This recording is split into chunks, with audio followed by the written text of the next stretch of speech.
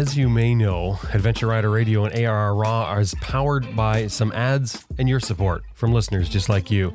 And we really appreciate the support that we get from listeners because, honestly, we couldn't do this without your help. So we have a support page set up at www.adventureriderradio.com. Click on the support button, and anything $10 or more is going to get you a sticker sent back at you. Anything $50 or more gets you a mention on the show. And that's what I'm about to do right now. Just our way of saying an extra thank you, going above and beyond the call of duty, I always like to say, but we certainly appreciate it. And we appreciate everybody who donates. Like, don't get me wrong, if it was $10, $20, or whatever, but anything $50 or more, we like to give you a shout out. And so for this episode, I've got a shout out for a few people here. Noah Orland, James Wildday, Mark Plank, Brian Eck, Michael Kenyon, Dane Peterson, John Rice, and Ian Lund. All of you, thank you very much. Really great. Really helped make a difference for us for this month. And of course, if you'd like to support the show and get in there with your other listeners, www.adventureriderradio, as I mentioned, .com. And no, that's not it. It's not www.adventureriderradio, as I mentioned.com. It's www.adventureriderradio.com. Drop by there and click on the support button. We'd love to have you supporting the show. Anyway, well, I won't hold things up anymore. This is Raw for November 2017.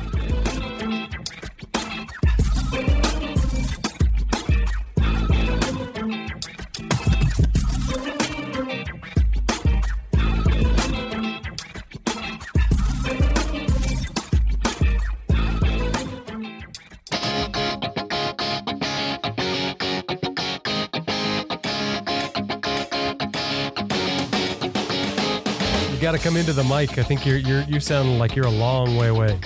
I was doing an invoice. Just hang on. Just hang on, Jim. Right. Yeah, oh, come on. Just trying to conduct business here. Brian always seems like he's doing something else. I always get this feeling like he's sort of sitting there wiggling around in his seat, ready to go. It's like yeah. right? Yeah, exactly. I'm so glad he can't hear that because you are so right. From the Canoe West Media Studio on the shores of Vancouver Island, British Columbia, Canada, it is November 2017, and welcome to Adventure Rider Radio Raw. Roundtable discussions about motorcycles, travel, and anything else that crosses our mind, completely unscripted, raw, and personal. My name is Jim Martin, and today at the virtual roundtable afforded through the magic of the internet, I am joined by our regular Overland co-host, starting with Shirley Hardy-Ricks, way down under. Shirley, good. Is it afternoon for you right now? It's afternoon and we're expecting thunderstorms today, so if you hear a big clap and growl, it won't be Brian, it will be the sky. I love thunderstorms. That's the essence of summer for me. Yeah, it's springtime here, so we're hoping that it also brings a big dose of rain. Mind you, a friend of ours is riding home after spending the night with us, and she's ridden through rain the whole way home, so she's probably not so happy about it. Yes. And Brian is also by your side. Brian Ricks, hello. Certainly am, Jim, and good afternoon, evening, and hello to everyone out there. The weather's great. I love it at this time of year. It's great for riding. Come home when you're hot and sweaty, have a swim, and just enjoy the weather. It's great. I'm like you, Jim. I like a good thunderstorm. Doesn't worry me at all. Well, on the coast of Canada, the west coast in British Columbia, just gearing up for winter, probably just weathered his first winter storm, as we have done as well. Grant Johnson. Grant, good evening. Hello, everybody. Yes, we've just had a major storm through here. It was really nasty and wet and pouring rain and windy, but hey, that's the way it goes. It's winter in British Columbia. That's the way it is. Yeah, our power went off earlier today. It was off for several hours. Just a mere tree falling on the line. Just a day in the life of the coastal windstorms. Yep, and I'll echo the thunderstorms. I used to love going to Vancouver Island on the west coast, where you could get some amazing winter storms in December, January. It was a wonderful time to be there. Yeah, it definitely is. Okay, and Sam Manicom. Sam, is it evening or daytime? Hey, top of the evening. If I was actually at home at the moment, it would be 9 o'clock at night, and it would be a very fine winter's night. Well, most of us, I guess everybody except for the Aussies, are into winter weather. And also Graham Field in Bulgaria. Graham, how are you? I'm okay. I've just woken up. I'm all right, thank you. Yeah. You sound, very quiet, very subdued, I must say. It's the early morning show. Right. Because on the last one, I believe you posted a picture about drinking a Bloody Mary first thing. Yeah, I'm just having my second cup of tea, and then we'll see what we can do. But unfortunately, I'm at Tabasco. I don't know what I'm going to do about that. Oh, it's terrible. Do you want to put this recording off so you can go get some Tabasco? I mean, I don't want you to stay dry the whole time. There's nowhere open at 5 o'clock in the morning in Bulgaria, Jim. There's no 24-hour stores there? I thought you lived near a big city. Oh, yeah, but no. I'm trying to find Tabasco. There must be something in your garden, Graham. Just go and grab some weeds and stick it in and give them a twirl round. You might be lucky, but then again, no, we like you. We want you to be on the next show too. So I've faced bigger challenges in life than no Tabasco, me Bloody Mary. So to kick things off, I want to start off with a listener question because I think it's going to be easier for Graham to get his head around rather than asking something technical about mechanical knowledge. So we're going to go easy on him while he eases into the day. So James Gale writes, how stinky is too stinky? He says he's interested to know what the esteemed Raw panel or campfire group smell like. It's quite an adventurous question, really. He says his curiosity is not born out of a fetish. It's purely practical and social. When you're on a long journey, what do you do about clean clothes? How many changes of clothes are reasonable, given the lack of storage space? And do you plan to stop in towns, use laundromats, motel facility? Do you take some soap and wash your clothes in a river, Graham? Or do you keep riding until the police arrest you for excessive air pollution? I think too stinky is when you notice it. And when you do notice it, that there's no warning time. That is it. It's time to do something because what you've previously been oblivious to, everybody else has known for some time. So when you notice it, it's time to do something about it now. If you are smelling I think you're way past it. You've lost friends for like days to that point. That's what I mean. Once you notice it, it's urgent. It's time to do something. I would say it's more when you stop to talk to someone and they lean into you and then they take a startled step back. That is probably that's your indicator right there.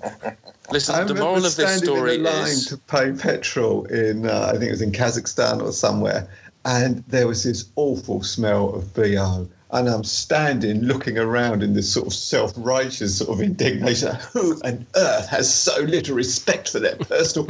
Oh, my God, it's me. Do you know, actually, it's a very useful tool when you're coming out to a border crossing or something like that, isn't it? Just don't wash for a week beforehand. The guys are going to be so happy to get you out of their office. Okay, that runs contrary to other tips I've heard where you're supposed to get cleaned up and be looking clean and presentable. Yeah, but I mean, you just don't clean under the armpits, do you? Mm. But actually, when I landed in the USA this time, I was going to catch a shuttle bus back from the airport into Chantilly. And most of the drivers looked and sounded as if they were immigrants from Africa. And I was really entertained at how they were bouncing around between French, a local lingo, and American English. And it was all very entertaining, watching everybody rushing up and down. And then our driver got into the minibus, and his BO was so bad and such a familiar smell, I could almost work out which part of Africa he was from and the food that he was still managing to traditionally find and eat. Oh. For those of you who are listening while having breakfast, lunch or dinner, sorry. Yeah, we're sorry about that. That just conjures up the most appalling, smelly image. Well, it was a warm day. Don't you remember, when you wash sometimes and your T-shirts just don't get clean anymore. And they just smell. That's probably time to get a new T-shirt. There's always somewhere to buy a new T-shirt. Yeah. But, I mean, quite seriously, James asks a very serious question. How many changes of clothes are reasonable? I reckon 4 pairs of knickers, 4 pairs of socks. 3. Knickers are nice, but then I need something to wear as well. Okay, jocks. Well, you swap, sure. Inside out, back to front, and then we swap over. But your ass is a little smaller than mine. That's the only thing, and I stretch them a bit. Oh dear, oh dear. Your fella has just got away with words, hasn't he? Your ass is a little bit smaller than mine. What? I know. Well, I reckon 3 pairs of undies and 3 pairs of socks, 2 T-shirts, short sleeve, and 1 long sleeve T-shirt so that you've got Mozzian sun protection, a fleece, neck scarf, a brimmed hat, and your bike boots and flip-flops, and that just about does you. Yeah, that's not bad. I would agree with that to a certain point, Sam, but what I like to take is a collared, short sleeve shirt, because you can wear them under your bike jacket, or they dress up okay when you go out. Something with a collar. But 3 pairs, that sends you washing every other day sort of thing. Yeah, but when you roll into a hotel or a camping site, or you find a stream or whatever else it is, then you just wash. It's very pleasant. Throw them in the bottom of the shower. Throw them in the bottom of the shower and walk on them with the soap that you're washing your body, and they're done. Rinse out in the sink. And take a pegless clothesline to string between your bike and the tent, or your bike and a tree, or your bike and the other end of the bike, which we've done, wrapped it around, and Bob's your uncle. Yeah. I had a friend called Damien, and he was a very lightweight traveller. And he only had 1 set of clothes, and when he needed to wash his clothes, he put a bin bag on and went into the laundrette. Sorry. Oh, God. He literally sat in the laundrette in his bin bag. He said he had never had so many conversations with pretty girls at any other time. That is really bizarre. That is just Why not riding gear? Why didn't we think of that? Yeah, why not his riding? It's a very good point. Why not his riding gear? Yes, I think Grant just rode right a big hole through that story. Yeah. Well, sometimes they actually ride in their one set of clothes, like jeans and a T-shirt, and that's what they travel in too. I think it's crazy, but that's a way of doing it. Certainly lightweight. When you're traveling in really hot, sweaty countries, there is nothing nicer, is there, than having a wash yourself or a shower and then putting on clean clothes. Yeah. It's a great one. If you make sure you take synthetics, because you can wash them and put them on wet in a hot climate, and it's actually really nice. They dry well, totally, and they cool you off as you go. But I'm a fan of washing virtually every day. Every time I have a shower, wash something. Yep. It takes 5 minutes or less. In the shower. That's basically what we do too, Grant. Yeah. You can always tell when you're on the road when you take a T-shirt off and smell it and go, yep, that'll do another day. Yep. At home, it would not do another day. No, at home it would go straight into the dirty clothes basket, because you have a washing machine and you'll do a load of clothes tomorrow. But, yep, when you're on the road, you make allowances. Or you could do what Shirley did and leave half your underwear behind. I know, that was a bit of a problem. You can always buy more. When it comes to washing your clothes then, so there's washing them in the shower, obviously the laundromat. Do you guys stop at rivers and wash at all? Oh, absolutely. No. Yep, done that. Yeah. Not much fun. Always carry a biodegradable bar of soap with me. You got to be careful Yeah, of you that. need that. I was about to say, you have to have biodegradable stuff. Yeah. And the other thing that I carry is a nail brush, because then the really grimed in dirt, you can brush out with a nail brush and your biodegradable soap. It works really well. It's also great for getting the oil out from underneath your fingernails. What's the nail brush? A nail brush. So you just sort of fit it over your knuckles. And so the bristles are about a centimetre long. Do you not know what a nail brush is in Canada? Obviously I don't. As a matter of fact, I have a brush that fits that description, but I would have never called it a nail brush. What do you call it? Well, I just call it a brush because I don't really have much of a use for it except for cleaning my rims. I thought you used your old toothbrush for that. No, I use my good toothbrush, but I don't put it down on the rims. Obviously, I use the above the rims for my toothbrush. How about you, Graham? Are you stopping at laundromats? No. Oh, no. No. You can wash it when you get a hotel. That's a big enough expense. You don't need to get a laundromat as well. I think you can, stomp on them in the shower, and that works pretty well. And going back to the whole sort of 3 pairs of underwear, idea. I did used to subscribe to that, and then I went to Mexico once, and a fourth pair had snuck inside a pannier. It changed everything. Oh my God, the ease of the journey. Instead of having to stop every other day for a clean underwear, I had the extra day, and it didn't take up that much space. I would definitely go for the 4-pair option now. That's what my list do is 4 underwear, but 2 pairs of trousers and separate. I have separate socks for riding as opposed to walking around in my running shoes. So I find I've got like 5 or 6 pairs of socks, 3 of each, and that works. But 4 underwear. Socks take up a lot of room. Yeah, they do. It's really annoying. I don't think the big problem is the easily washable things, socks, underwear, T-shirt. The big problem is the things that aren't easily washable, like motorcycle boots, motorcycle trousers, because they get filthy from the outside, but they also get smelly from the inside, and you don't have a change of them. And having to take out inner soles and scrub them, or turn out motorcycle trousers, taking out armour, that's quite a laborious job, but it does need to get done when you're wearing them all day, every day. Mm-hmm. You're quite right. And if you don't keep your Gore-Tex and things like that rinsed out, then that can clog and stop working. A good sunny day at a campground, that's the time to do that, when you can just lay it out on the grass and get your nail brush out, Jim, and scrub it with your nail brush, and then just lie everything out there to dry. If you haven't washed clothes by hand before, you'd be surprised at how effective it is. It's just as effective as a washer, and you have total control over how much you scrub them. Yeah, it's quite easy. Like you say, a hot summer day at a campsite, you'll have it all dried within a few hours, a little bit of a breeze. It's really quite easy to do. I'm very satisfied as well. It is a job well done, but there also is a huge risk with laundromats, and the risk involves the dryer. Yes.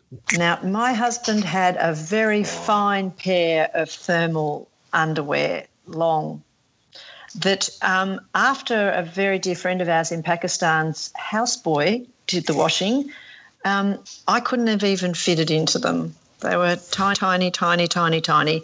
And I managed to do the same thing to one of his favourite singlets in Alaska. Into the dryer. Oh, I probably shouldn't have done that. And by the time it occurred to me, it was like you could put on a teddy bear. I think if you just wear them, Brian, they'll stretch out. I don't think so. Not that the damage was beyond that. Well, we were up in the Karakora Mountains. I don't wear thermals very much. I thought, now's the time to wear the thermals. I got them out, and I couldn't fit them above my knee. Oh, the language was so colourful. You know, we were talking about laundrettes earlier on. We've all seen people coming out of really primitive accommodation, a mud hut or that sort of thing, and they have absolutely pristine clothes on, immaculately dark black trousers and crystal clean white shirts. And you sort of look at them and you think, how on earth do they manage to do this? One of the things that I've got involved with while traveling down through Africa, for example, was sometimes to give my clothes to a local in a village alongside of a river. And I tell you what, when I got them back, they were cleaner than they had been for months and months. And I had no idea how they were getting so much filth out. The other place that I tried that was in India, where you had the Dhobi wallahs. And you'd give your clothes to these guys, they'd write a number on them, and they would just go into these huge swirling underground dhobis and be washed by, 20 or 30 different people. But you'd then get your clothes back, and yes, you'd get all of your clothes back, pressed and immaculately clean. It's worth doing just for the experience of it, isn't it? Yeah, it doesn't cost a lot of money, Sam. And I think Shirley has still got a T-shirt. They didn't put numbers on our stuff, but it actually little different coloured cotton through the tag. Yep. And one of her shirts the other day, I picked it up, it's still got a bit of coloured cotton on it from one of the washing wallets. And it's a souvenir. Yep, yeah, right. But it helps the economy go round if you hire people to do things like that. $2, it's a big deal. And you're right, Sam, it's an experience, and they do such a good job. And we watched them on the banks of one of the rivers in India, and they pound the clothes on these rocks so hard. That's how they get all that stuff out. I wouldn't guarantee your Gore-Tex would come out okay. Put it that way. Yeah, I don't think I'd put my Gore-Tex in. No. Yeah. Even fine high-tech synthetic fabrics, I'm nervous about that. Cotton, sure, because I've watched them in Central America washing our clothes. Yeah, they beat the crap out of it, basically, and it works great with cotton. But fine synthetics, no thanks. Pass. Yeah, that's Sometimes it's best not to think about how it's done. Just appreciate the fact that someone has done you a huge favour for a very small amount of money, and you've got clothes that don't smell anymore. The other thing is when you've got half dirty clothes, half clean clothes in your pannier, you've got to separate them. Otherwise, the smell's going to go through everything. That's the other thing you've got to think about. Yeah, we have a laundry bag, a stuff sack that's a laundry bag. It works great. Same. Yeah. Yeah. Same. And that's the one that that's the one you don't leave on the hotel bed in Sofia, with half your underwear, one of your only 3 T-shirts, and a couple of pairs of socks. Don't leave that dirty clothes bag there. Do you remember the name of the hotel? I'll pick it up for you. Well, if you see anyone in Sofia in a Horizons Unlimited T-shirt, you know she was the maid in the room. I don't think you're exclusive to that. You see those T-shirts everywhere. I don't know who gives them out. But funnily, in Bulgaria, the word for smelly or the word for smell is brave. And so when I go camping with my girlfriend, we have a brave bag. You've got to be brave to go close to it. Graham, you mentioned padding and things like that, washing that. Is that do you wash that by hand, or are you throwing that in the laundromat? No, the Gore-Tex stuff, the big clothes then. No, I was thinking more of you were talking about pulling the padding out, like even your shoulder pads, your knee pads, your elbow pads, things like that, and washing them. Wash it by hand. Yeah. Yep. But we're talking a lot about our clothes. Now, if we keep our bodies cleaner, then our clothes last that a little bit longer. And Birgit and I were very bemused when we got to North America on the trip, because we found it a lot harder to keep clean here on a budget than we did in developing world countries. In South America, there were the death showers. In Asia, there were the Mandis. Have you guys used Mandis before? No, and the death shower I've never heard of. Oh, the death shower. That's where you've got the shower head and you've got bare wires going into the water. Oh, yes, I have had one of those. Oh, yeah, we've had those many times. They're terrifying. Don't put your hand in the water. Oh, don't. Yeah, and always wear flip-flops, otherwise you could end up with a free perm. But Mandis, found these all over Southeast Asia. And what it basically is, a concrete bathtub or a sort of reservoir. And the reservoir keeps you cold water. And what you're supposed to do is to scoop the water from that over you so that you get wet so you can soak yourself down, and then scoop it over to rinse all the soap off again. But what, of course, a lot of people, the ignorant people do, is that they think, oh, great, a bath, and they climb in the whole thing, not realising that water supply was the water for the whole family for a week. But, in Africa, quite a lot of places, you get given a large washing up bowl and a scoop, and you stand in the bowl and you scoop water from the bucket over the top of you, and then the water that ends up in the bowl gets taken and poured onto the garden, so you help water the peanuts and so on. And we were very conservative with those sometimes, because the water had been carried for kilometres when you're out in villages. Sometimes people might have carried jerry cans of water on the tops of their heads for 5 or 6 miles to bring the water to the village, and then to heat it for you, the visitor, then they'd be burning trees that had been carried for miles and miles as well. There was one time we were staying in a village in northern Uganda, and we weren't using all the water that we were given in the bucket. And the villagers ended up sending a delegation to try and find out whether they weren't heating the water hot enough, because that was the reason we weren't using it all. Oh, that's lovely. Yeah, you kind of don't think about that sometimes, do you? You really need to be aware of where you are when you're bathing and washing clothes to make sure you're not using up far more of a very valuable resource for the local community. Of course, in the USA, you always have dude wipes. Oh, no. Have you seen these? They're really funny. It's like baby wipes, wet wipes, but they're packaged as dude wipes. I miss those. I suppose you could ask, what's a dude? Or is that just a silly question? Are they just Come for on, men? Grant or Jim, you've got to explain what a dude is. Don't drag me into this. Being well clear. I don't think Jim would know because he doesn't know what a nail brush is. Should I Google this and find out what it is so no one's game to tell me? Dude is just a guy. Yeah, That's all right. Yeah, just Okay, well, that's It's your imagination. Your imagination running wild, I Shirley. just didn't know what a dude wipe would be. Sure. I actually have a packet of a friend holding a photo of a friend holding a packet of these dude wipes. I'll see if I can find it and send it to you. Thank you. You're welcome. I just feel like my education is lacking something because I didn't know that straight away. Well, Shirley, I'd never seen dude wipes before that moment either, so... We've used similar things going across the desert, Shirley, where you have to carry everything that you want to take into the desert. You get so efficient with your water usage, and it drives me nuts to see people brushing their teeth with the tap running. Because I was always brought up that you had to preserve as much water as possible because it's a precious resource. Yeah, I don't care where I am. I don't run the tap when I brush my teeth. I always just don't need to.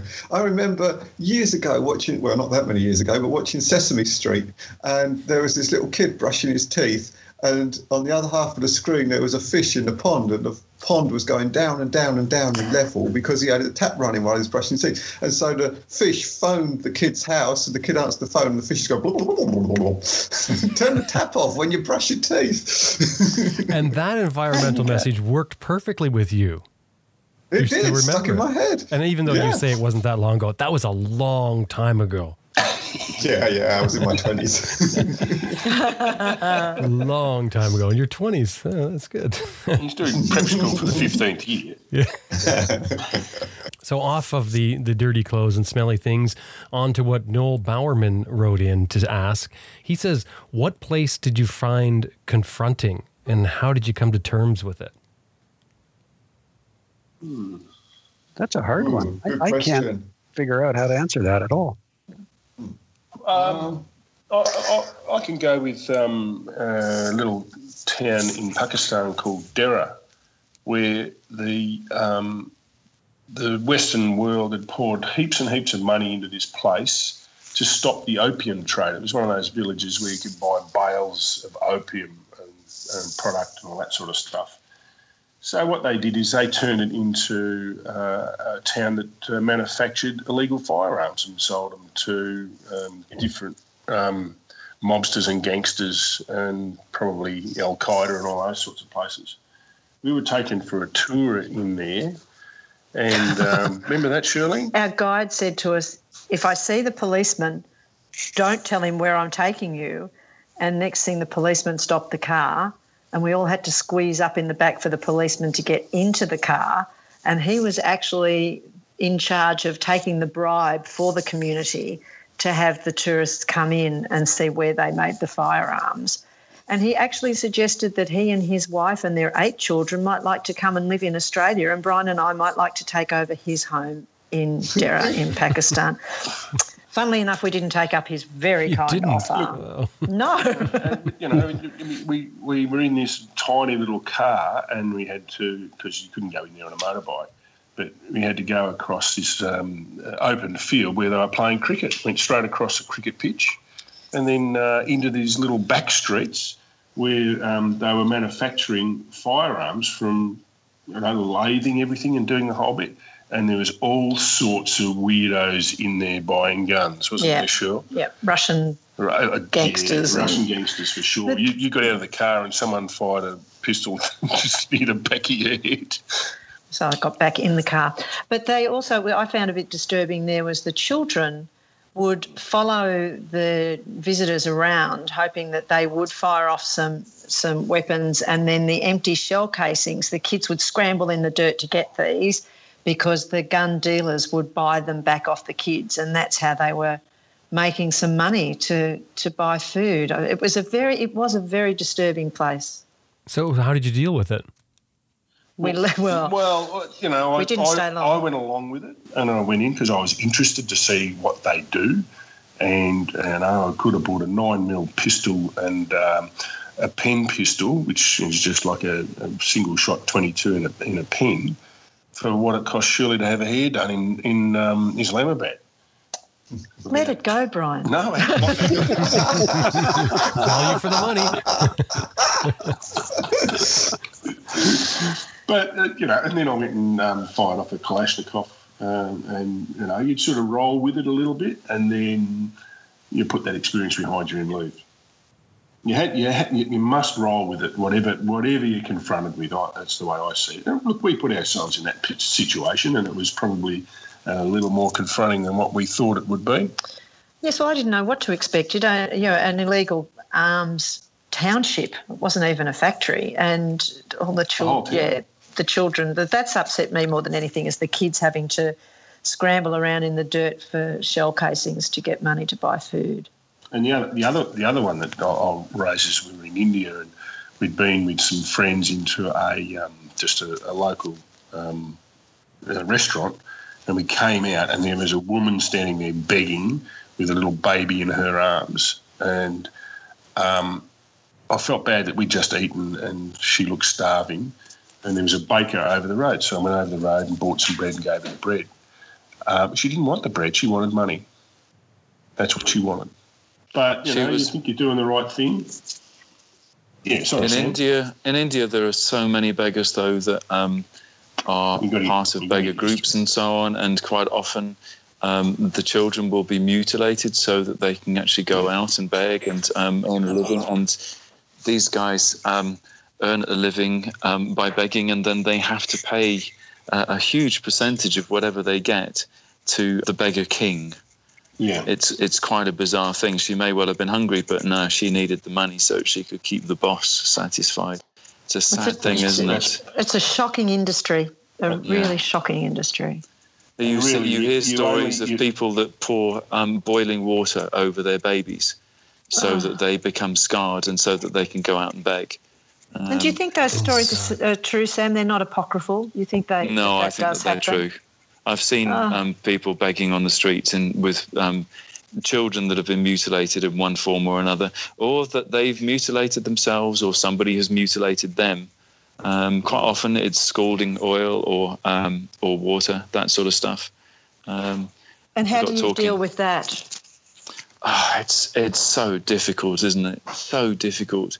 I mean, I just took it on a one-by-one basis, and I would always stand and try to have a conversation with people, and I would watch their eyes and just go with a little bit of instinct from what their eyes were telling me. And sometimes I would give them money, and sometimes I would try to give them food. But in the end, even though I'm traveling on a budget, I'm the wealthy tourist. So, if I'm going to give money away, I'd rather do it like that than give it away to with bribes. And then it's a conundrum, isn't it? Really, because if you give them money, are you perpetuating that industry? Or it's really hard to get that right in your own mind as to what to do. And I think you're right, Sam. You just got to take it on a case by case basis. Yeah, because it is definitely an industry in a lot of places in the world. There's just, like Sam's saying, people are deliberately mutilating in order to do that, and it does become an industry, and you see it all the time. I know of people here in Vancouver that one guy was out there begging on a regular basis, and he was chasing around for empty pop cans, which are returnable for a deposit here. And he ended up putting his kids through university with it. Mm-hmm. Okay, yeah. You can actually make a good living on the street if you're a good beggar and scrounging for pop cans. When you see people here pushing, the indigent people pushing shopping carts full, like overflowing huge amounts of pop cans because it's refundable. You get a deposit. They make a good living off it. And it's amazing how much you can make. So how much you support it and what you do and how you deal with it, I think you really have to be very careful whether the person you're talking to or looking at is in the industry or is genuinely in need. And if they're genuinely in need, and that's a judgment you have to call, sure, help them out as best you can. And I like the idea of always buying them food. Giving them money is rarely a good idea. And giving the money to a recognized... Sorry, Shelley. No, go Sam. In the UK, Birgit and I very rarely give money to beggars, but we will go and buy food or drink and that sort of stuff, and we'll give it to them. And sometimes they look at us with disdain, and sometimes they're just incredibly grateful. And every time we do it and we get that incredibly grateful look, then we think, yeah, we did the right thing. We do give money to people who are doing something to earn it. So in India or wherever, if somebody's playing a musical instrument or tapping some drums or whatever else it may be, and they're actually trying to do something and they've got the begging bowl out, then yeah, absolutely. Sure.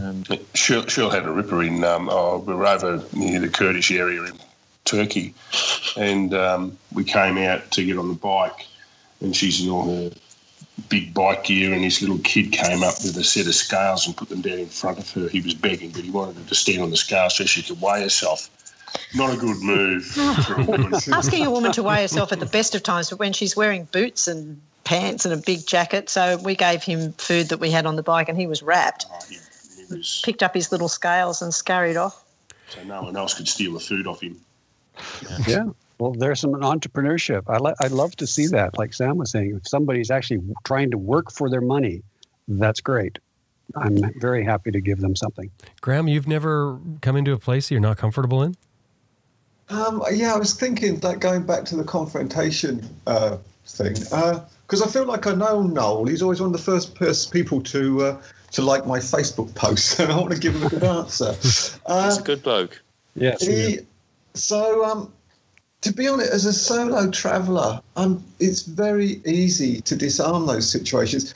Firstly, people are generally confrontational when they're afraid, and a single person wearing clean clothes gives them nothing to be afraid about.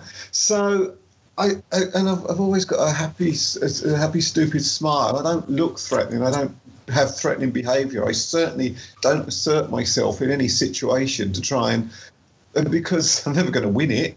They're locals and they deal with it all the time. So I mean, the only real confrontation I've ever come across is in the UK with drunks and idiots. But once I've been abroad, maybe it's just naive bliss, but I was sitting there while you were talking trying to think of confrontational situations in all the different countries, and I simply haven't had any. Sometimes over-enthusiastic, sometimes a little overbearing, but never really confrontational.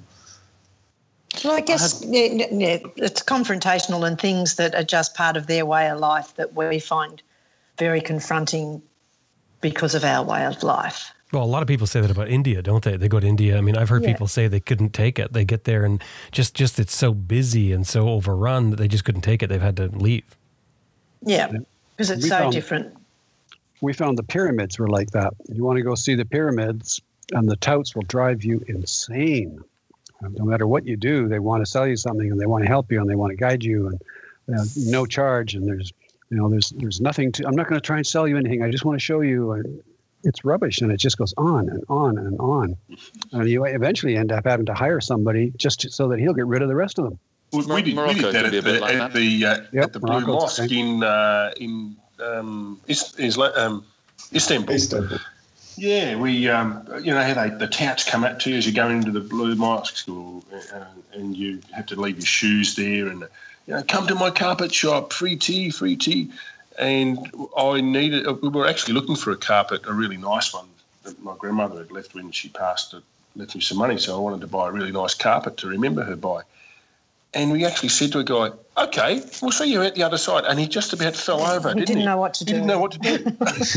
He was so used to people saying no. Going back to confrontation situations, while you guys have been talking, I've been thinking about one from Pakistan, and I loved travelling in Pakistan. I was made incredibly welcome there. People just kept coming up to me and saying, can I help you? And not in a pushy, hassly, touty sort of way, but just genuinely wanting to help. But in Western Pakistan, in a small town, I think I looked at this man in the wrong way. He looked like an Afghan. And, man, you could see whatever it was that I'd done, I'd really upset him. He was not a happy chappy. And it was almost like I'd slighted his honour. He reacted that intensely. And this guy's hand was on his knife, and he was drawing his knife, and I was thinking, good grief, how on earth am I going to handle this? And the only way I could do it was just reach out my empty hand and aim it towards his. And he sort of hesitated and then shook it back. And I put my hands together then as a gesture of apology, and he seemed to think that was all right, and Honor was satisfied. But this was all done with no language at all, other than tense body language. Yeah. Well, Gary Turner writes, what do you do when you have free time on a trip? Reading, sleep, laundry, drinking? Free time on a trip. All of the above. Yes. And? That's what we always talk about. You should give yourself time off from the trip. Yeah, necessary. Be it a day, a weekend, a week here or there, and on those times you do whatever it is that you would do when you had, a day off at home. Be it go to the pub and get hammered, or go to the laundromat and do your washing, or just lie about reading. Lay in the hammock. You got a photo of me laying in the hammock reading. No, lazy sod. Very much. So you guys don't organize sightseeing or anything like for those days? Sure. Is that we your just, time? yeah. Is that free time, or is that considered trip time? I don't know. That's trip time, I think. That's what you're there for, I think. Free time is when you don't do anything. You just blonk. Yeah, you're tired, you want to rest, you want to turn your brain off. I find you get so overwhelmed in most places. Just the amount of input you get in a day's travel in a strange country is really hard on the brain, and it needs a break. Yeah, I agree with that. Yeah, so we just like to take that a little time off, and we'll sit back and we'll read a pocketbook, or now we use Kindles, of course, because Kindles are wonderful. Way better than carrying pocketbooks and hoping you can trade them somewhere along the way. Remember, that was always our first thing we'd do when we arrived in a new town in Africa or South America was where can we trade pocketbooks quick? But you need time off, not just traveling, sightseeing, talking to people, going shopping, taking care of the various things, doing your laundry, whatever it takes. But you got to live. I mean, you are actually living on the road. So everything you would normally do at home is part of the stuff you do on the road. You do the same things. It's all part of living. Go for a swim, go down the beach and swim. Although, down on that Dalmatian coast, I think some of the big Russian women clothing is optional. So you probably need to be a little bit circumspect with that, don't you, Shirl? Don't bring me into this conversation. You've hung yourself out to dry. You just deal with it, boy. But I think sitting in the tent and looking out at your bike is really nice, because you just get to see it. And also you start noticing little things. Oh, I might move the location of this, or that looks loose, or that's gone. And that's gone. That would be the very important bolt holding something very imperative to the side of the bike. But there's one thing, doing your morning bike maintenance, checking your tyre pressures, your chain, various things. But just to have time to sit and look at your lovely bike is really. I do that at home, go in a shed and just look at the bikes. So I think it's good time and productive time, because you do notice little things or think of little things that might need doing. I always enjoy that with my downtime, just looking at the bike. I like to go walking. I find after spending lots of time sitting on the bike, I like to go off walking and hike the cliff paths, or if I'm in a town or a city, go and explore the back streets and all of that sort of stuff. And I just find that after a week or so of walking a lot every day, when I get back on the bike, I just feel that much more in control and awake, as if the exercise has really done me a lot of good. Yeah, you need to get exercise in between. Fresh. Sure. Yeah, walking the markets and beautiful markets of the flower markets in Colombia and places like that. It's just wonderful. And that's what you're doing, experiencing. You can call it a day off if you like, but really it's just another wonderful day on the road. Can I just make a comment to Gary? And that is, mate, laundry does not count as free time usage. Oh, no, definitely not, unless you've got someone else to do it. Exactly. Well, on to some more technical things. Basic mechanical knowledge for motorcycle travel. What do you guys think is the absolute minimum mechanical knowledge you should have before taking an extended trip? And maybe with that, what things should you be checking regularly to prevent, or at least try and mitigate problems down the road? Some of that depends on your bravery and your wallet. The bigger the wallet, the more you can just go into every major dealer as you go and then have the bike checked. But if you don't have a really fat wallet, you need to understand some basics. You have to be able to do basic checks, checking the oil.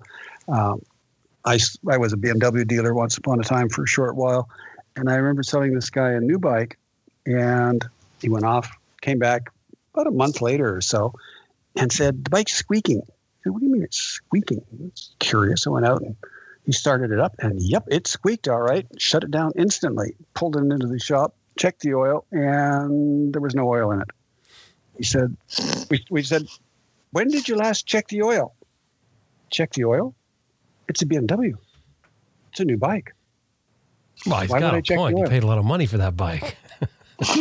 Yeah.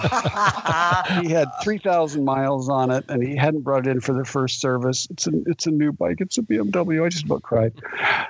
We put oil in it, fired it up, checked it over, and it seemed to be okay, and he was fine. But it was a miracle it was okay. But can you imagine not enough knowledge to know to check the oil? So that's a minimum. You got to know that. I better add oil onto my list. You put petrol in it and it goes. If it's got petrol in it and it won't go, it's broken. But now I'll have to add oil onto that. Yes, it will stop at some point without oil. What about tires? I mean, I sort of think that would run into the minimum mechanical knowledge. That's classic. I set off to ride the length of Africa with knowing that I could change a tire because I've got a bicycle. It couldn't be that much different, could it? And the answer to that question was, Sam? Don't be bloody stupid, Sam.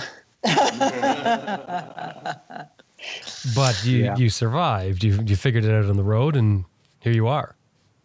Yeah, absolutely. You get on with it. Well, there's a lot of little shops at the side of these roads that can fix your tires for you anyway. There's a lot of them. Everywhere you go, there's always somebody who can fix tires. Tires seems to be the number one shop in the world. There's tire shops everywhere. But some basic knowledge of knowing how to do it yourself, especially in a rainy evening in the middle of nowhere, if you can at least put a plug in, a tubeless, that's a useful thing to know. And it's not that hard. I hate to make a push, but buy my DVD and you'll find out all you need to know and get out there and practice. It's not that hard. I teach people how to do it all the time. You can learn it. It's not difficult. I have seen one of your sessions, Grant, twice, and I did learn from you. Oh, good. Master. Thank you. I think people need to learn how to do things like change cables if their bike has cables, so clutch and brake cables, those sorts of things. Normally, they're relatively straightforward. Light bulb changing. I mean, there are so many countries in the world. If you roll across the border and your lights aren't working, then you'll get pulled over and you're fined.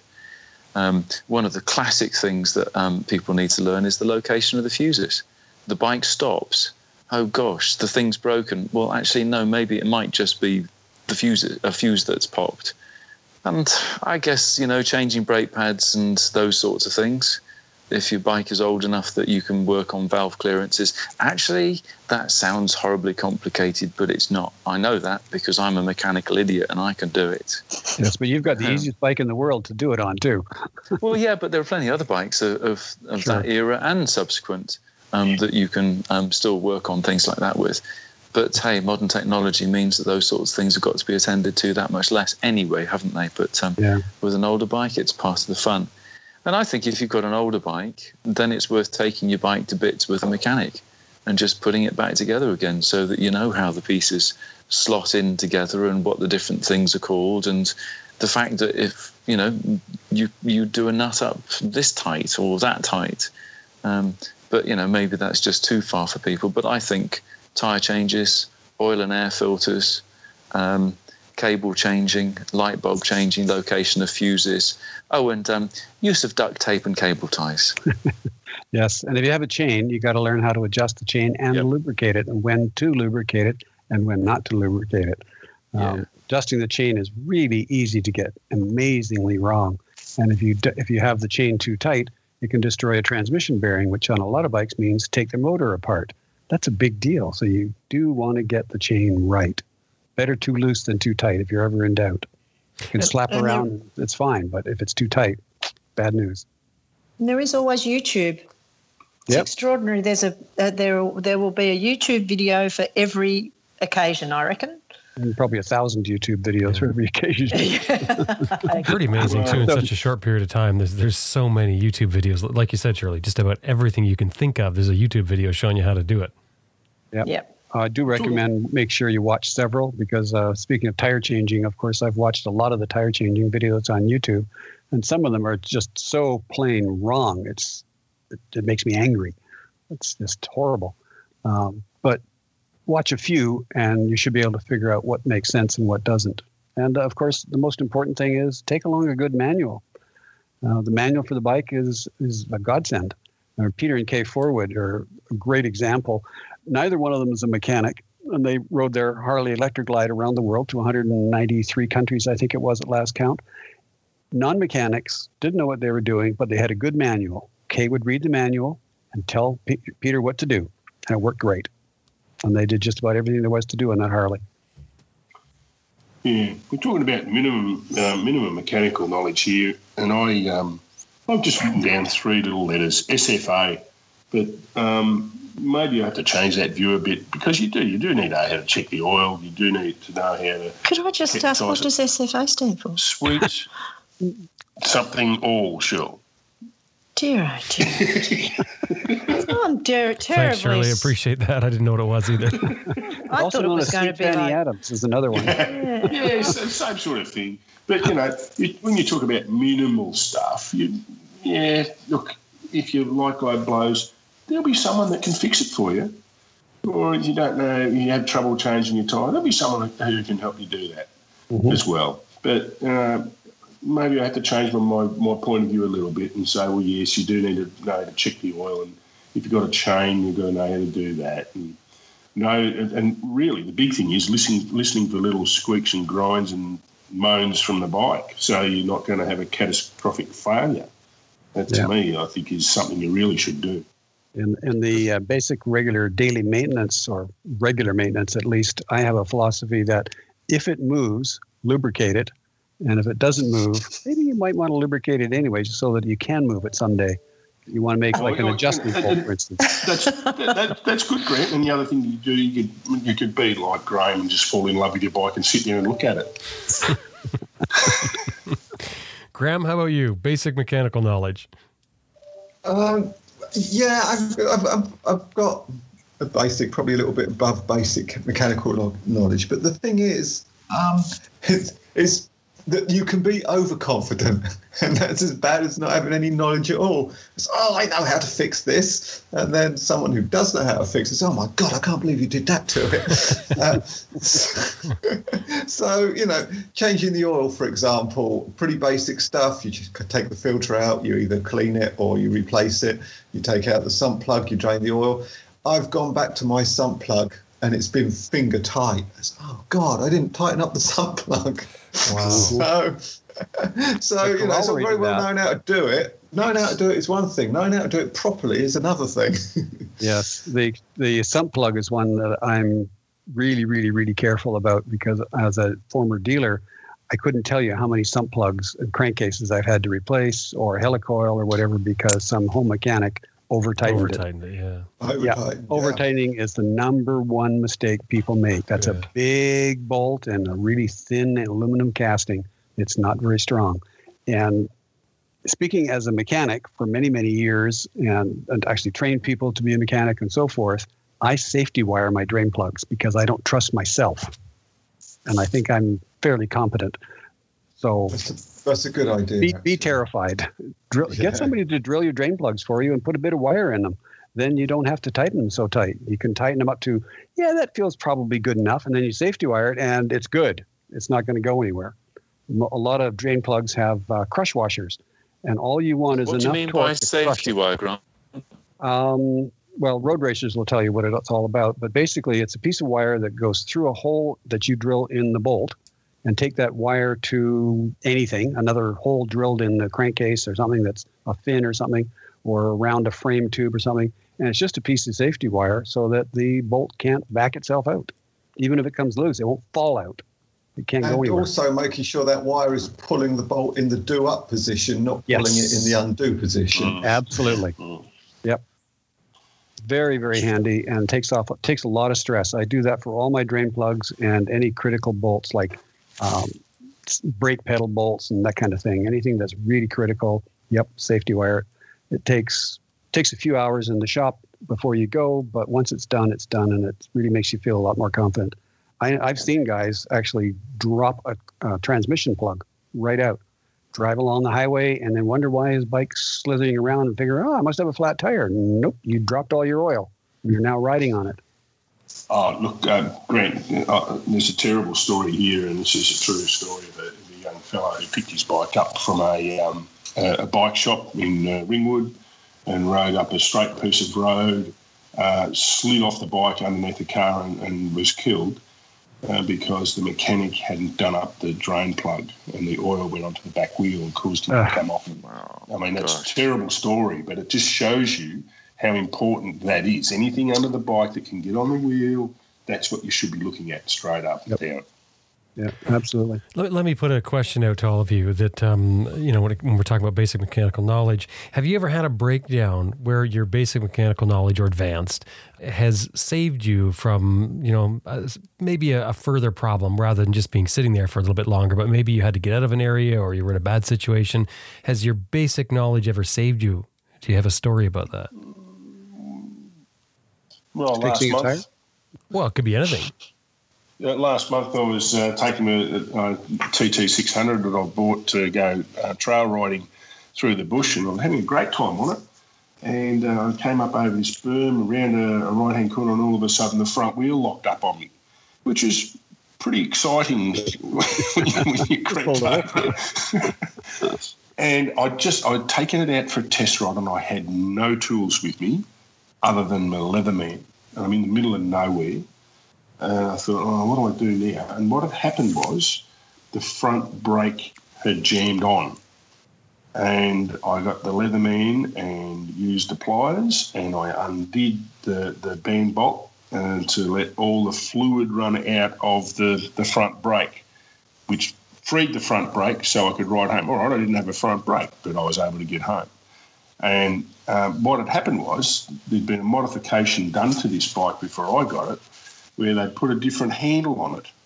And the handle was constantly working on the plunger on the hydraulics, which meant that the fluid that was in the line wasn't coming back up and down. It was just the same fluid until it got hot and expanded and jammed on the front brake.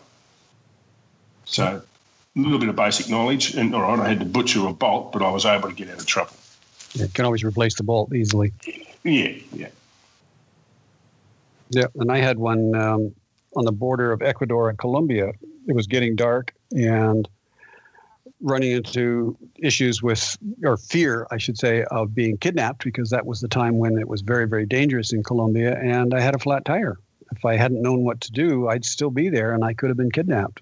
But I was no problem, pull the wheel off, pull the tire out, replace the tube, put it all back together again, back on the road in 20 minutes. It's not a big deal if you know what you're doing. But if you don't know what you're doing, you're going to be sitting there waiting, and that's a bad place to be in a bad time. So basic skills, not a big deal. It makes a big difference.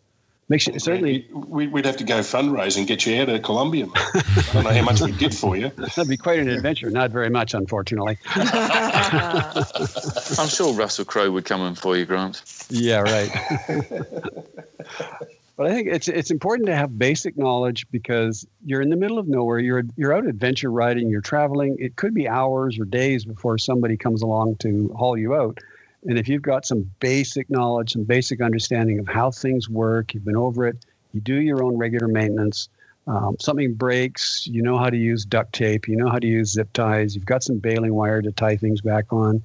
You've got some basic concepts of how it's supposed to work, so you can budget to make it work. That's a real confidence giver, because a lot of people are really afraid to get out in the middle of nowhere, because what if it breaks? What do I do? Well, maybe you can fix it. Can't always, and sometimes you just have to wait, and that happens, but hopefully you can fix it. And another good thing to take is good strong straps, and I use them. If I have to chuck the bike into a ute or something, I've got tie downs. But we broke the rear rack on the 1150 GS, didn't we, Shirley? Constantly. Well, we grabbed some air going over a bump, and we heard this big crack as the aluminium broke on the rack at the back. But I was able to use those tie downs to jury rig up the back of the bike to hold it up off the back wheel.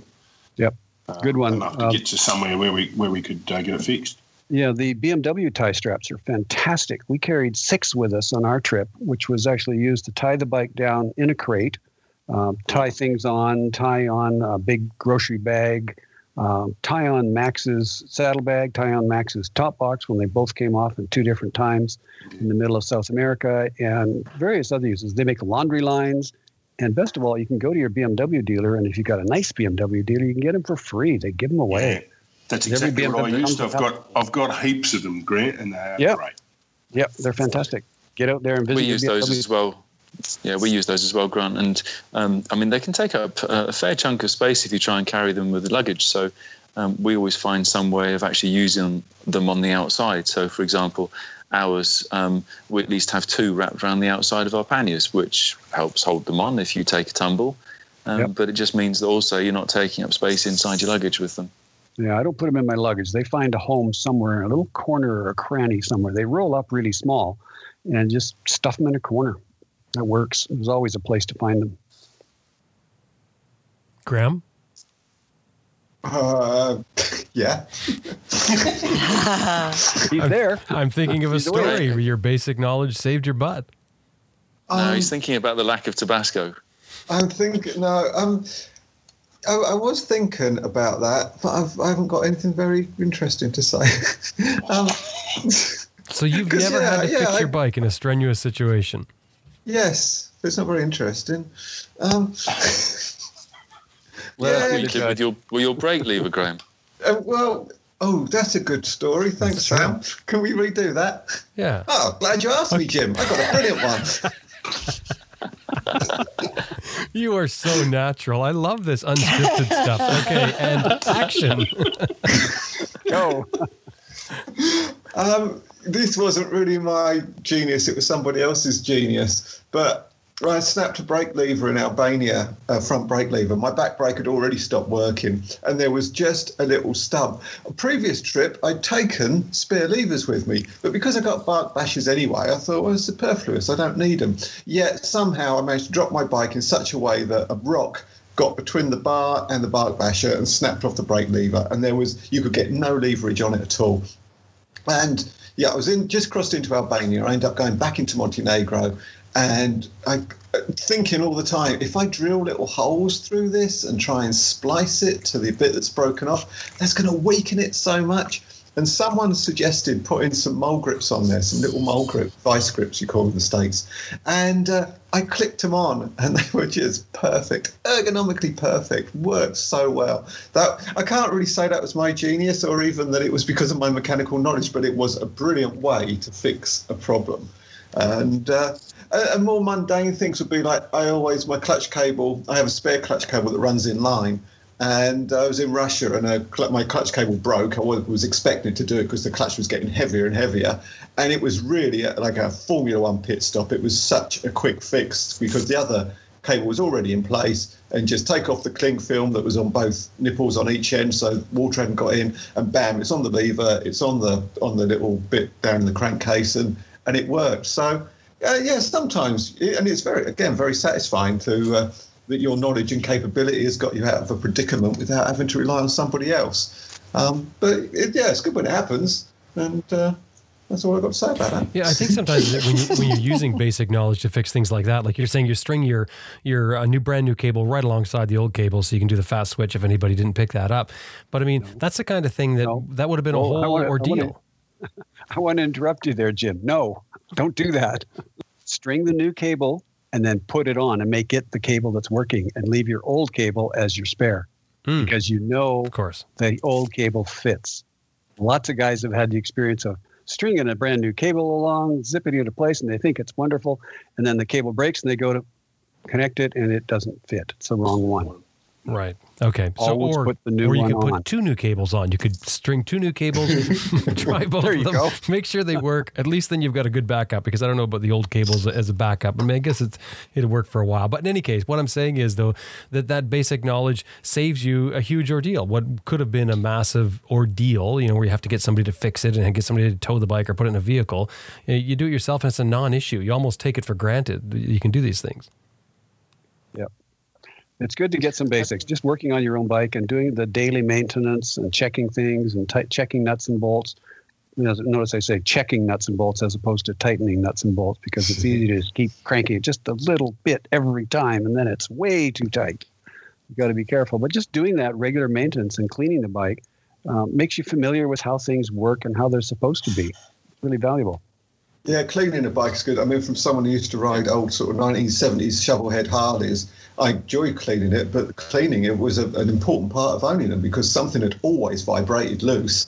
And so even on your round the world overland bike, although you don't want it to look clean because you might lose some credibility, as you do go around it, you'll notice things that have come loose. And the same as sitting in the tent and staring at it. Also, just I mean, what happened? I had an electrical problem on the KLR in Mongolia, and I took off the tank, big aftermarket tank, took off the tank, and all 3 bolts, the 2 that go through the cylinder head and the one that goes on the frame, which hold the top of the engine in place, were all gone. They weren't there. So I thought it had been vibrating more than normal. But they... I carry a little box of nuts, bolts, washers, spare valves, all different things like that. And I had some bolts that went through it. Oh, my God, it was so smooth afterwards, not having the top end of the bike vibrating around in the frame. But if there's a hole, it looks like it might accept a bolt, then have a look and think, what would that be holding on? Oh, dear. I think that's a really good point, though. Just sitting and looking at your vehicle, you can see if something's working loose. One of the things to watch for with the bolts is look for a ring around the bolt. It might be rust, it might be dirt, but if you see a ring, that a lot of times that'll indicate that something's moving, and it's probably not supposed to be moving, so you want to pay attention to it. But it's that sitting there, staring at it, looking it over, or like you say, washing it. I mean, who washes their bike? But washing it, that gives you the opportunity to see things like that. Too right. I discovered a cracked subframe by going around and washing my bike, and another time washing my bike, one of the throttle cable was wearing through. It had got moved into the wrong place while riding, and it was wearing through on the other side. So between the frame and the cable, if I hadn't been checking, that could have been an unhappy experience. Okay. When it comes to choosing someone to travel with, how do you do that? How do you figure out that, that's the right person? Like, you see this advertised sometimes, people will go on the forum and they'll say they're doing a trip or they're in an area and they're looking for somebody to ride with. How do you set that up so you don't end up in a nightmare? And how do you handle it when you actually get out there and you find that it doesn't work? I mean, have you run into this? Have you come up with any sort of internal rules that you have for yourself when you're riding with someone? I have. I'll get an eye first. Can I do this, Sam? We've all got stories. I like this. Graham, go ahead. You're first. Okay, I have run into this, and I had been saying I was in Kazakhstan. I hadn't had company for a while. I put on Horizons Unlimited under the Riding Buddies thing, heading here, or I am here. I'm heading there. I can go slower, faster, go around in circles if I need to. Anybody in the area, and this guy called me up via Skype. And we arranged to meet in Almaty, which is a sort of big town in the south of Kazakhstan. He was a Swedish guy. No, he wasn't. He was a Swiss guy, spoke perfect English, and we had compatible bikes. We had the same sort of interest in scenery and sights. We seemed to have similar budget. We spoke the same language, the same mindset. It was all good. We seemed to have the same diet. One of us didn't have a finicky diet or something. We seemed to have the same drinking habits. Everything seemed to be ideal. And we went off together. The thing we didn't discuss was time budget. He had about a year and he wanted to go around the entire world. I had about 6 weeks left and all I wanted to do was get to Ulaanbaatar in Mongolia. So consequently, he was pulling me all the time, wouldn't stop, always trying to do a little bit further, a little bit, all about getting it all done in his time frame. And it made us absolutely incompatible. Which, still friends with him, and we got on well, but we were not. We were. If your time budget, which is something I'd never considered, is not compatible, then you haven't got the right riding partner. So what do you do now to make sure that doesn't happen again? Well, I'll ask that question as well. Although, to be honest, meeting people on the road is ideal, because you can stay with them for as little or as long as you want to, and you can just be good for a meal together. You can be good for a few days riding, whatever. I also met people who have gone off together, but one couple in particular were fully sponsored, 2 guys, and were obligated by their sponsors to do this trip together, yet they clearly weren't getting on. It was this obligation they had to do. They'd been given their bikes, all their equipment, everything, and I'm sure in the planning stages they were very compatible, but on the road they were not. So at least when you meet someone on the road, you're not obligated to stay with them for a very long period of time. If you're setting off on a quest together and you have to stay together, that can be a nightmare journey. I'd just like to say, Brian just looked at me. And I'm not quite sure. I don't know whether he was looking at the nightmare journey No or... way, darling. No way, no. We've met a lot of people on the road that you just meet randomly and you're heading in the same direction, and I think the longest we've travelled with someone is a couple of weeks, and that's always worked out really well. But you're very right, Graham. You need to make sure they either have the same budget or don't mind if you stay at a different accommodation and then you meet up for dinner or meet up in the morning, because there's nothing worse than if you can afford to stay somewhere half decent, having to stay in an absolute crappy place because the person you're travelling with won't go the extra mile to pay a little bit more for their accommodation, or vice versa. Yeah, that's right. And Graham's right. The beauty of travelling on the road like that is you just say, okay, I'm going to stay here and I'm going to spend a bit of time here. We might catch up somewhere else and I might see you later on. Bye. And we've done that before. We've travelled and met up with people and then separated and met up with them somewhere else when we've been taking our time and they've been rushing, or vice versa. So you need to be able to perhaps express yourself in the right way so it doesn't spoil your trip. But some of those random meetings are also quite often some of the best meetings of like-minded people.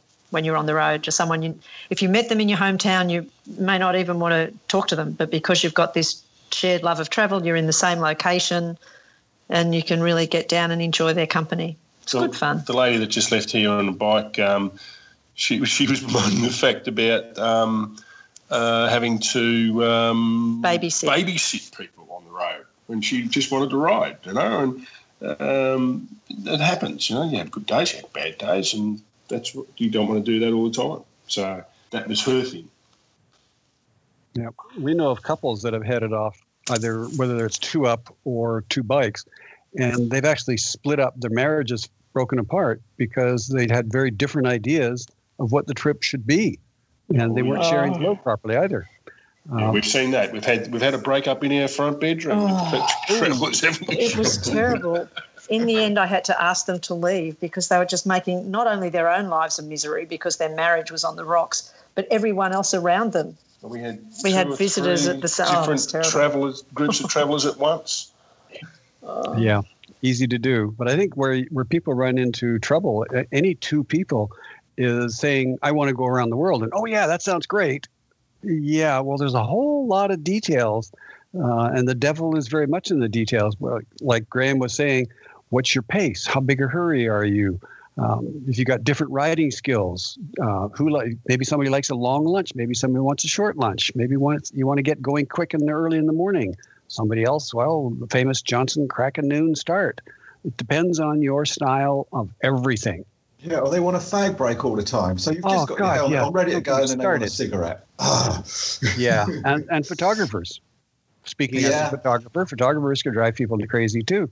That's true, because you want view. Well, you want to stop and take a picture, and you may want to take 20 minutes, 30 minutes to get a good picture, climb up the hill and get a picture of the bike, but somebody else could care less and they just want to get rolling.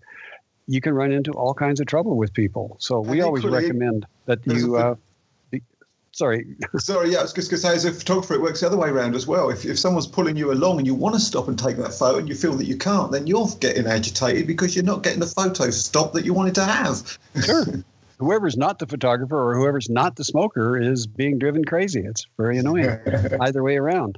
And we recommend people when they head off on trips together, like you can get two buddies that have ridden together for day rides for years, and then they head off and they're going to do South America or something. Yeah, well, you want to make sure that you're not sharing stuff. People get this idea that if you share, you carry one stove and make it a bigger one, and you carry a bigger pot, and we're going to travel together all the way, and it's great.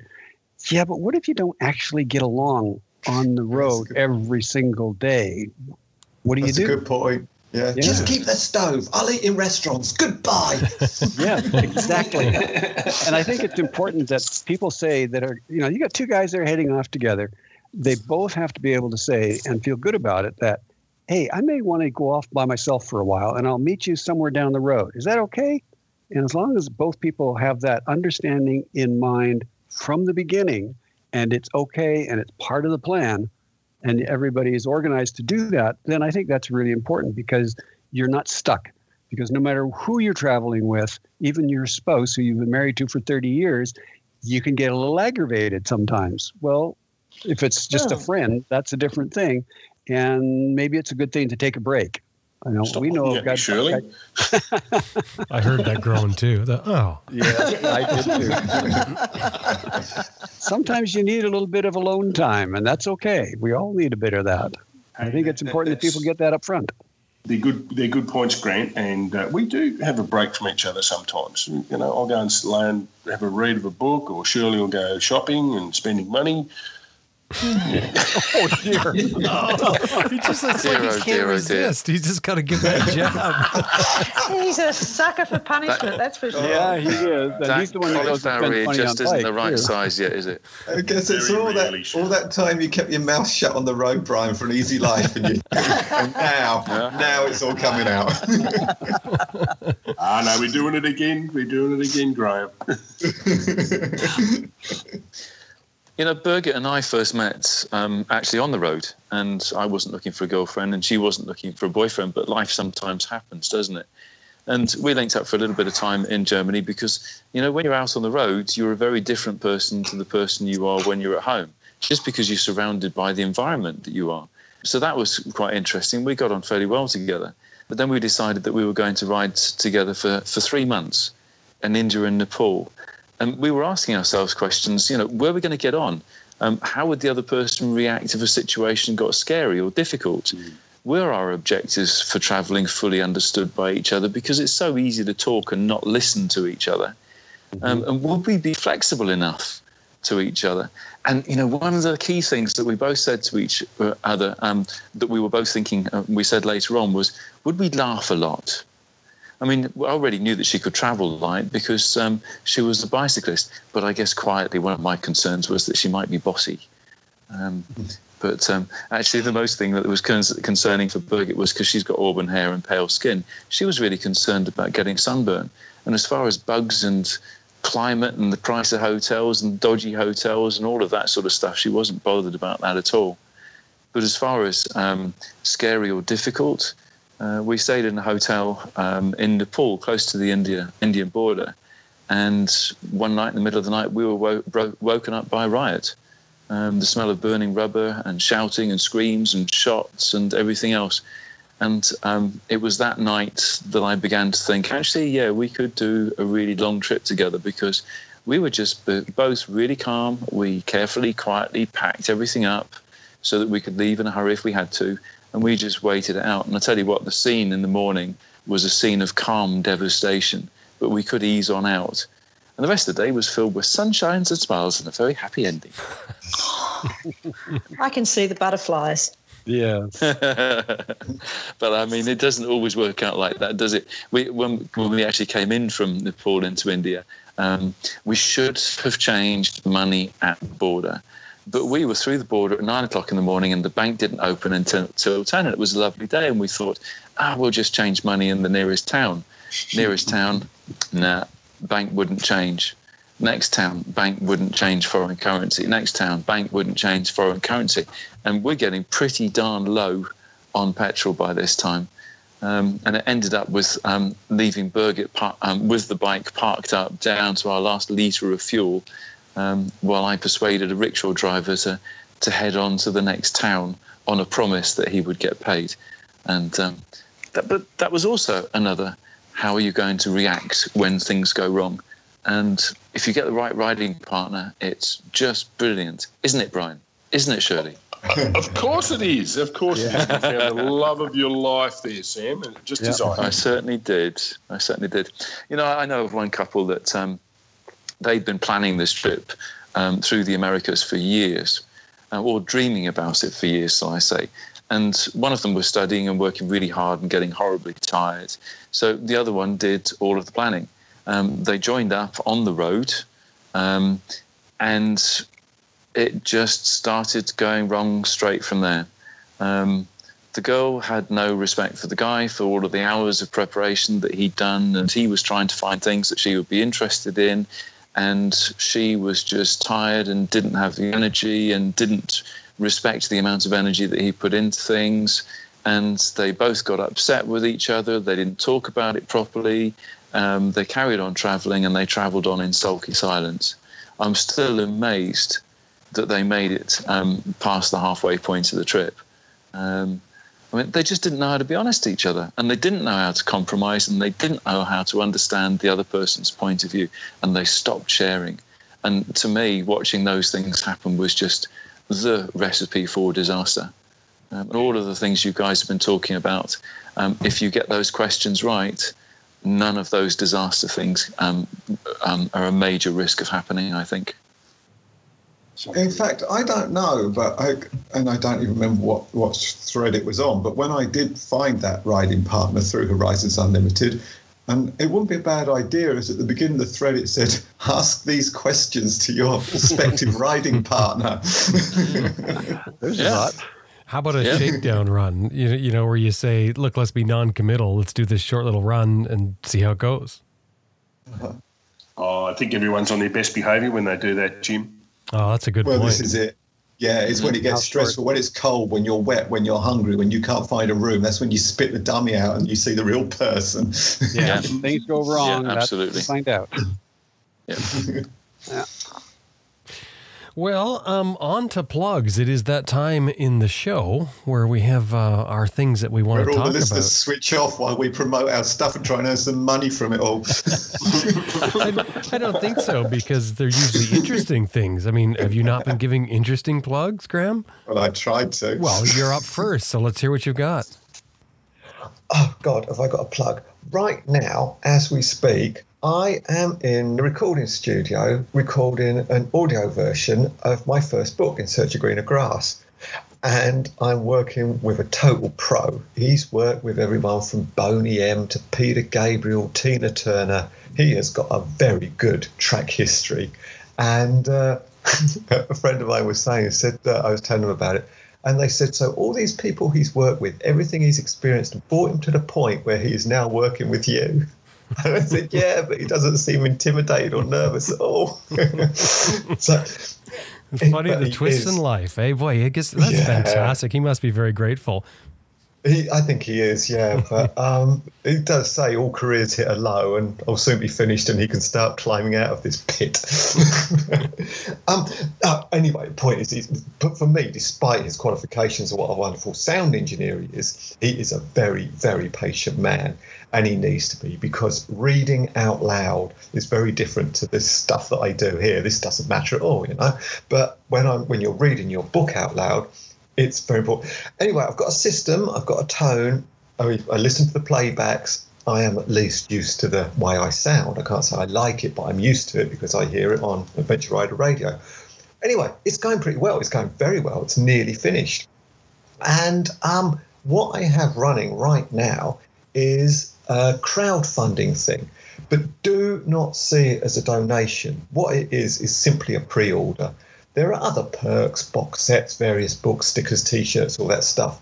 But ultimately, although it says crowdfunding because that's the only sort of unit there is to do it, it's simply a pre-order of the audiobook. And it's on 2 MP3 discs.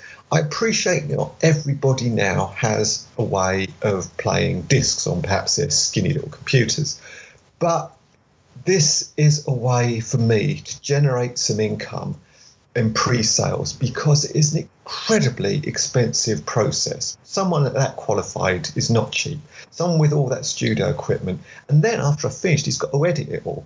So I would be so grateful if the listeners of Raw, who are familiar with my voice, some of whom might be familiar with my books as well, would do this thing for me and pre-order it. It's not expensive. And you will receive a beautifully designed gatefold cardboard CD wallet with 2 very, very cool MP3 discs in it. And the discs are like KLR brake discs. And that's the printing on them. And then you can... Are you serious? They're really like KLR brake discs? Oh, my designer dude excelled himself. They just look like KLR discs. Obviously, they haven't got the holes in them because they won't play very well, but that's the printing on them. And this would help me out immensely. You will then, assume you've got a disk drive somewhere, be able to then transfer it to your phone, your iPod, whatever, and play it in your car or when you're doing your thing that you do. So I would really be so grateful to do this if you do this. And I'm not just asking for money for nothing. It's a genuine love. You can look at the pictures on the link and see what you'll be getting. And that'll be and you'll get it in time for Christmas. So you don't even have to buy it for yourself. You can buy it for somebody else. The thing is, and I won't complicate this, but we don't know for sure at this point if people like Audible and iTunes will pick it up. It's going to be very professionally done, but they ultimately have the final decision. So if they do, and it's available for download everywhere, fabulous. But we don't know that. So at the moment, I'm putting it on MP3 discs so that anybody can get it. And of course, it's significantly cheaper to post than a book is. So people outside the England aren't paying extortionate postage because it's just like a letter. Well, that comes in a nice sort of cardboard Amazon-style envelope. So that's my plug. I'll get to the point. Right now, I'm recording the first book. It is available now on pre-order. And if you pre-order it, God, that will make a huge difference to me. I would really appreciate it. That's my plug. So we're going to put a link to that in the show notes. It's an Indiegogo, isn't it? It is an Indiegogo thing. Also, there is a link directly on the homepage of my website, grahamfield.co.uk. So on the homepage, I've taken off the box set thing there, so you can go to the homepage. There is a link there to it, but it's an Indiegogo thing, yeah. Okay, very cool. And the neat thing is even if you've read your books already, you get to hear it in your own voice. And I think this probably gives you, I think probably a little bit different view of the book because you're sort of, I think, seeing a little bit more through your eyes rather than, when you read something and you imagine your own thing as you're reading through. So I think that could be worthwhile. I'm seeing it in a very different way because I am reading it out loud. And prior to this, I listened to a lot of talking books. I listened to Sam's one to see how adventure books were. I've listened to the whole of John Cleese's autobiography and all these different things. And I thought, what style am I going to do? But ultimately, you develop your own style. I kind of went for this British Essex accent because I'm quite good at that. And the thing is, that what you're using now? Is that the British Essex accent? Yeah, I can't help it. It's just the way I talk. Give me another one. Do you do London? I'm not going to do accents. There are, I met Germans, I met French, I met Swiss, I met Mongolians, I met Russians. And I get to this point in the book where there's conversations where it doesn't really matter when you're reading it. But when you're reading it out loud, it's like, am I going to speak like a Frenchman now?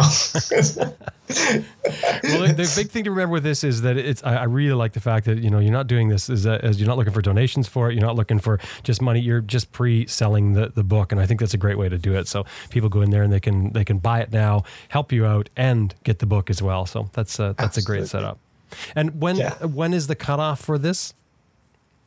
I think it ends about the 10th of December, which is a Sunday. Okay. That way I can get them all out and pretty much delivered by Christmas. Okay, if you live in a very strange place, it is down to the individual postage services. But I'm pretty sure the majority of people, because like I say, it's only a letter size, because it's only a sort of CD digipag, it's not. And pretty much, I can't promise, but I would imagine that the majority of people who do pre-order will get it in time for Christmas, and certainly probably in between Christmas and if not, almost definitely before 2020. Right. And if it's after this time, like, so if people are listening to this show later on, they can still just go to your website and buy it there, because it'll always be available there, if not through iTunes and through Amazon. For sure. 100%. Yeah. Perfect. Cool. Great. Excellent. All right. Wonderful. Well done. Shirley, what do you have for us? And yeah, so Christmas is coming. Do think about that. If you've already got it, think about how much it would enhance the lives of your friends, your family, your other half. It may inspire them to go travel, and then you'll have a partner. Ask them these important questions first.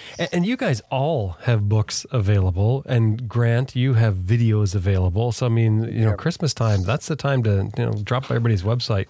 Be doing our pre-Christmas plug here, but drop by everybody's website. Ton of stuff in there for riders for the Christmas season. November's the time to do it, because some of this stuff takes a while to get across an ocean. Yeah, good point. And unfortunately, you do have to pay the extortionate postage if you want our books in the Northern Hemisphere, unless you go to Amazon and get the ebooks. So, but next year might be a bit different. Well, it might be, but that's not this Christmas. No. So, Shirley, what do you have? I don't have anything, but my old man does. So, old man. Old Brian. Yeah, you're on that time. What do you have for us, old Brian? Thanks, Jim. Well, a friend of ours, Dave Milligan, ships bikes from Australia, New Zealand, across to Europe, and he's doing so next year. And after copious bottles of red wine last night and all the rest of it, we're going to go over to the Europe next year as well. So if anyone in Australia wants to ship their bikes across to what's the Isle of Man TT or the Isle of Man Classics, Dave's got shipments going in the last week of February from Australia, and then mid-May leaving Australia, and returning loads come back. Well, I think the last one is the 25th of September or thereabouts. So if you haven't done it, do yourself a favour and go and watch the Isle of Man at least once in your life. And look, we've used Dave before to ship to Greece and places like that, and he makes it so much easier for you.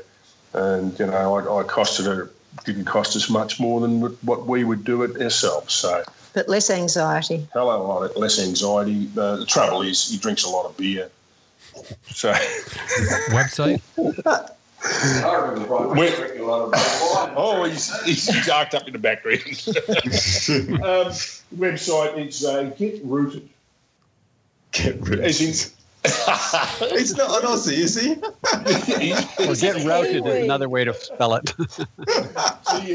G-E-T, and the new word, routed, R-O-U-T-E-D. And he didn't think it up, his missus did. Brilliant. So Get Routed. Dave's good bloke. GetRouted.com.au? Yep, that's it. Right. Okay. I really want to go to the Isle of Man. Maybe I could try and meet you there. I'm reading Guy Martin's autobiography at the moment, which of course is sort of based around the Isle of Man. And I've never ever been to the Isle of Man TT races. And you're going as well. Maybe I should try and get there this year. Yep. Well, maybe you should. Year. We were planning to, if you go over there, we'll go to your place in Bulgaria and jump in your hot tub. Well, that's what I was thinking. If you're over it, I'll jump in your swimming pool in Australia. Anytime. Having not washed. No, we have rules. We have. If you can't stand yourself, you're not getting in our pool. You mean you just don't categorically say shower first? No. Maybe we should. I've got a hose. I've got a hose outside. If you're going to have Graham come over, I'm just saying, you might want to post a sign. And just don't let him swim in his Gore-Tex. Grant, what have you got for us? Well, we've got a few things. Since it's coming up towards Christmas, we're talking about Christmas a little bit here. I hate to push the season too much, but DVDs for Christmas presents, absolutely. HorizonsUnlimited.com store for all the DVDs that will get you inspired, get you informed, and get you out there and get on the road yourself. And, of course, you can also download on Vimeo.com/HorizonsUnlimited. So all the inspirational information that you could ever want, tons of it there. Great Christmas presents. We always find that people really appreciate it. And I remember one couple wrote us one year, and they said she gave him the box set, and they said, "Oh, let's just have a quick look. No, it's Christmas. Let's not. Oh, I just want to see a few minutes of it." So they watched a few minutes of it. They watched the entire 7 discs throughout the Christmas holidays. They watched straight through. They loved it. So nice. It's lots of good stuff in there. Are all the DVDs available on Vimeo as well? Everything except Road Heroes is available on Vimeo. Okay. We've got the Argentina event, and this is our 3rd oldest event. It's been running since 2003. So Argentina, December 8 to 10, 2017, is on in the town of Viedma. Go to horizonsunlimited.com/events to find out when that's all about. And last but not least, we have the HUM. Some of you have heard about the HUM, some of you haven't. Horizons Unlimited Mountain Madness. This is an off-road orienteering scavenger hunt event, which defies description. There's many ways to describe it. We call it orienteering, geocaching, teams of 2 to 4 bikes, and we've got 3 coming up for 2018. HUM Appalachians, and that's going to be in West Virginia. The date on that, the brain has just had a complete blank. HUM Appalachians, September 14 to 16. And HUM Arizona is a new one.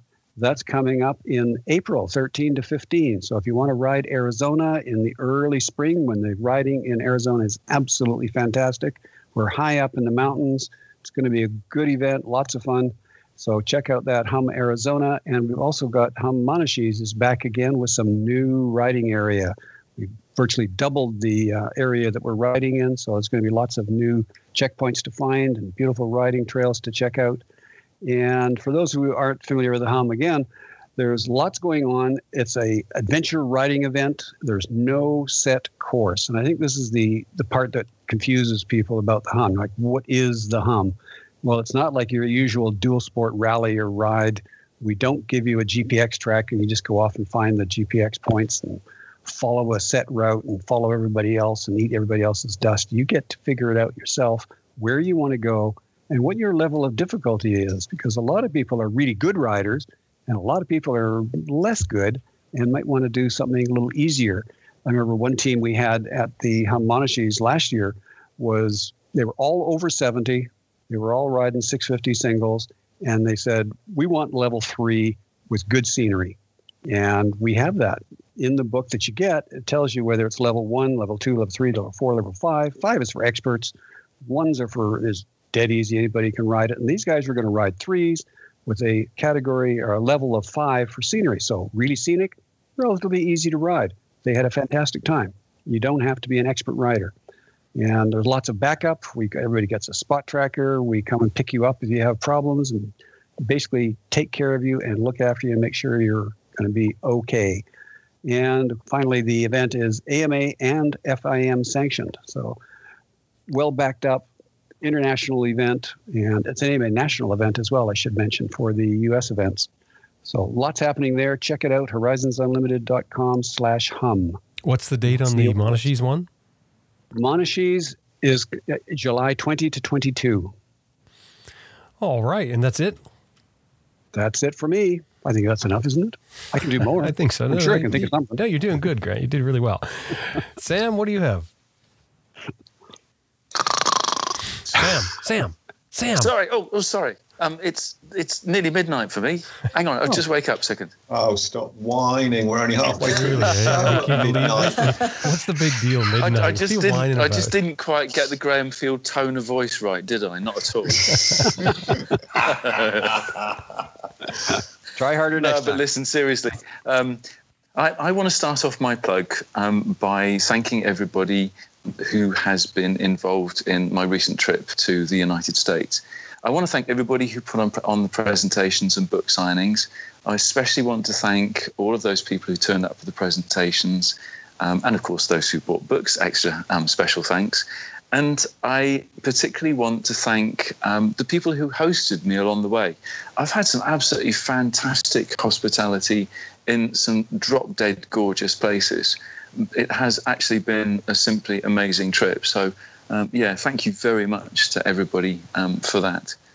And of course, it's Christmas, isn't it? So I too have to give my books a bit of a plug, because they are on in paperback and on Kindle and in audiobook format. And the 4 books take you through Africa, the next one across Asia, the next one Southern Africa, and up through South and Central America, which is a bit of an odd mix, but it works. You read the book and you'll see what I mean. And of course, North America, so Mexico, United States, Canada, and up towards Alaska. Now, my books are available either directly from my website, which is sam-manicum.com, or from Amazon in the UK. And of course, your local bookshop. And if they haven't got them in stock, then they can get them. And the distributors are really fast. So support the little guys. Now, if you're outside of the UK and you're listening, then thebookdepository.com is the best place. And these guys do free worldwide delivery. And standard delivery time is more or less 7 days. Can I add something in which I forgot? Sure. Gosh, this is terrible. If this is going out before the end of November, Brian and I and Dave Milligan from Get Rooted, not Get Routed, will be at the Sydney Motorcycle Expo. And we'll all be together, so you can talk to us, buy our books, and talk to Dave about shipping your bike. Very nice one. Okay, well, I think that's going to wrap it up then. That's it for ARR Raw for November 2017. Thanks, everyone. All right. Cheers. Good night. Take care, mate. Good night, everybody. Cheers. Bye. Bye. Bye. Okay, bye.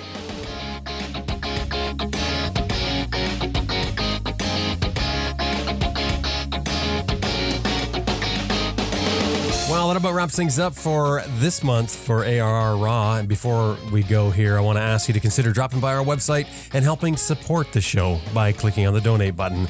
Anything $10 or more is going to get you a sticker sent back at you. Anything $50 or more is going to get you a mention on the show. It's our way of showing our appreciation to you. And there's a bunch of things in between there. We also have signed up for Patreon, which is a monthly donation system where if you want, you can just put in your information there and give a certain amount each month. And that will certainly help things out as well. www.adventureriderradio.com. You can check out all the show notes for this episode and for all the episodes we've done with Raw, as well as Adventure Rider Radio, the normal show. Special thanks to the co-hosts, or I should say the campfire panelists on this episode. Graham Field lives in Bulgaria and has some great adventure motorcycle travel books. Visit his website, www.grahamfield.co.uk. Sam Manicum lives in the UK. He's also the author of great adventure motorcycle books and articles. www.sam-manicum.com. Shirley Hardy Ricks and Brian Ricks also have books out. They have great moto books on their travels. Find them at www.aussiesoverland.com.au. And of course, Grant Johnson from Horizons Unlimited, which is the hub literally for our adventure motorcycling community. Horizons Unlimited has tons of up-to-date travel information, as well as a huge forum to connect travelers from around the world. So drop by their website and check out what that is all about. It's certainly a place you should be going by regularly.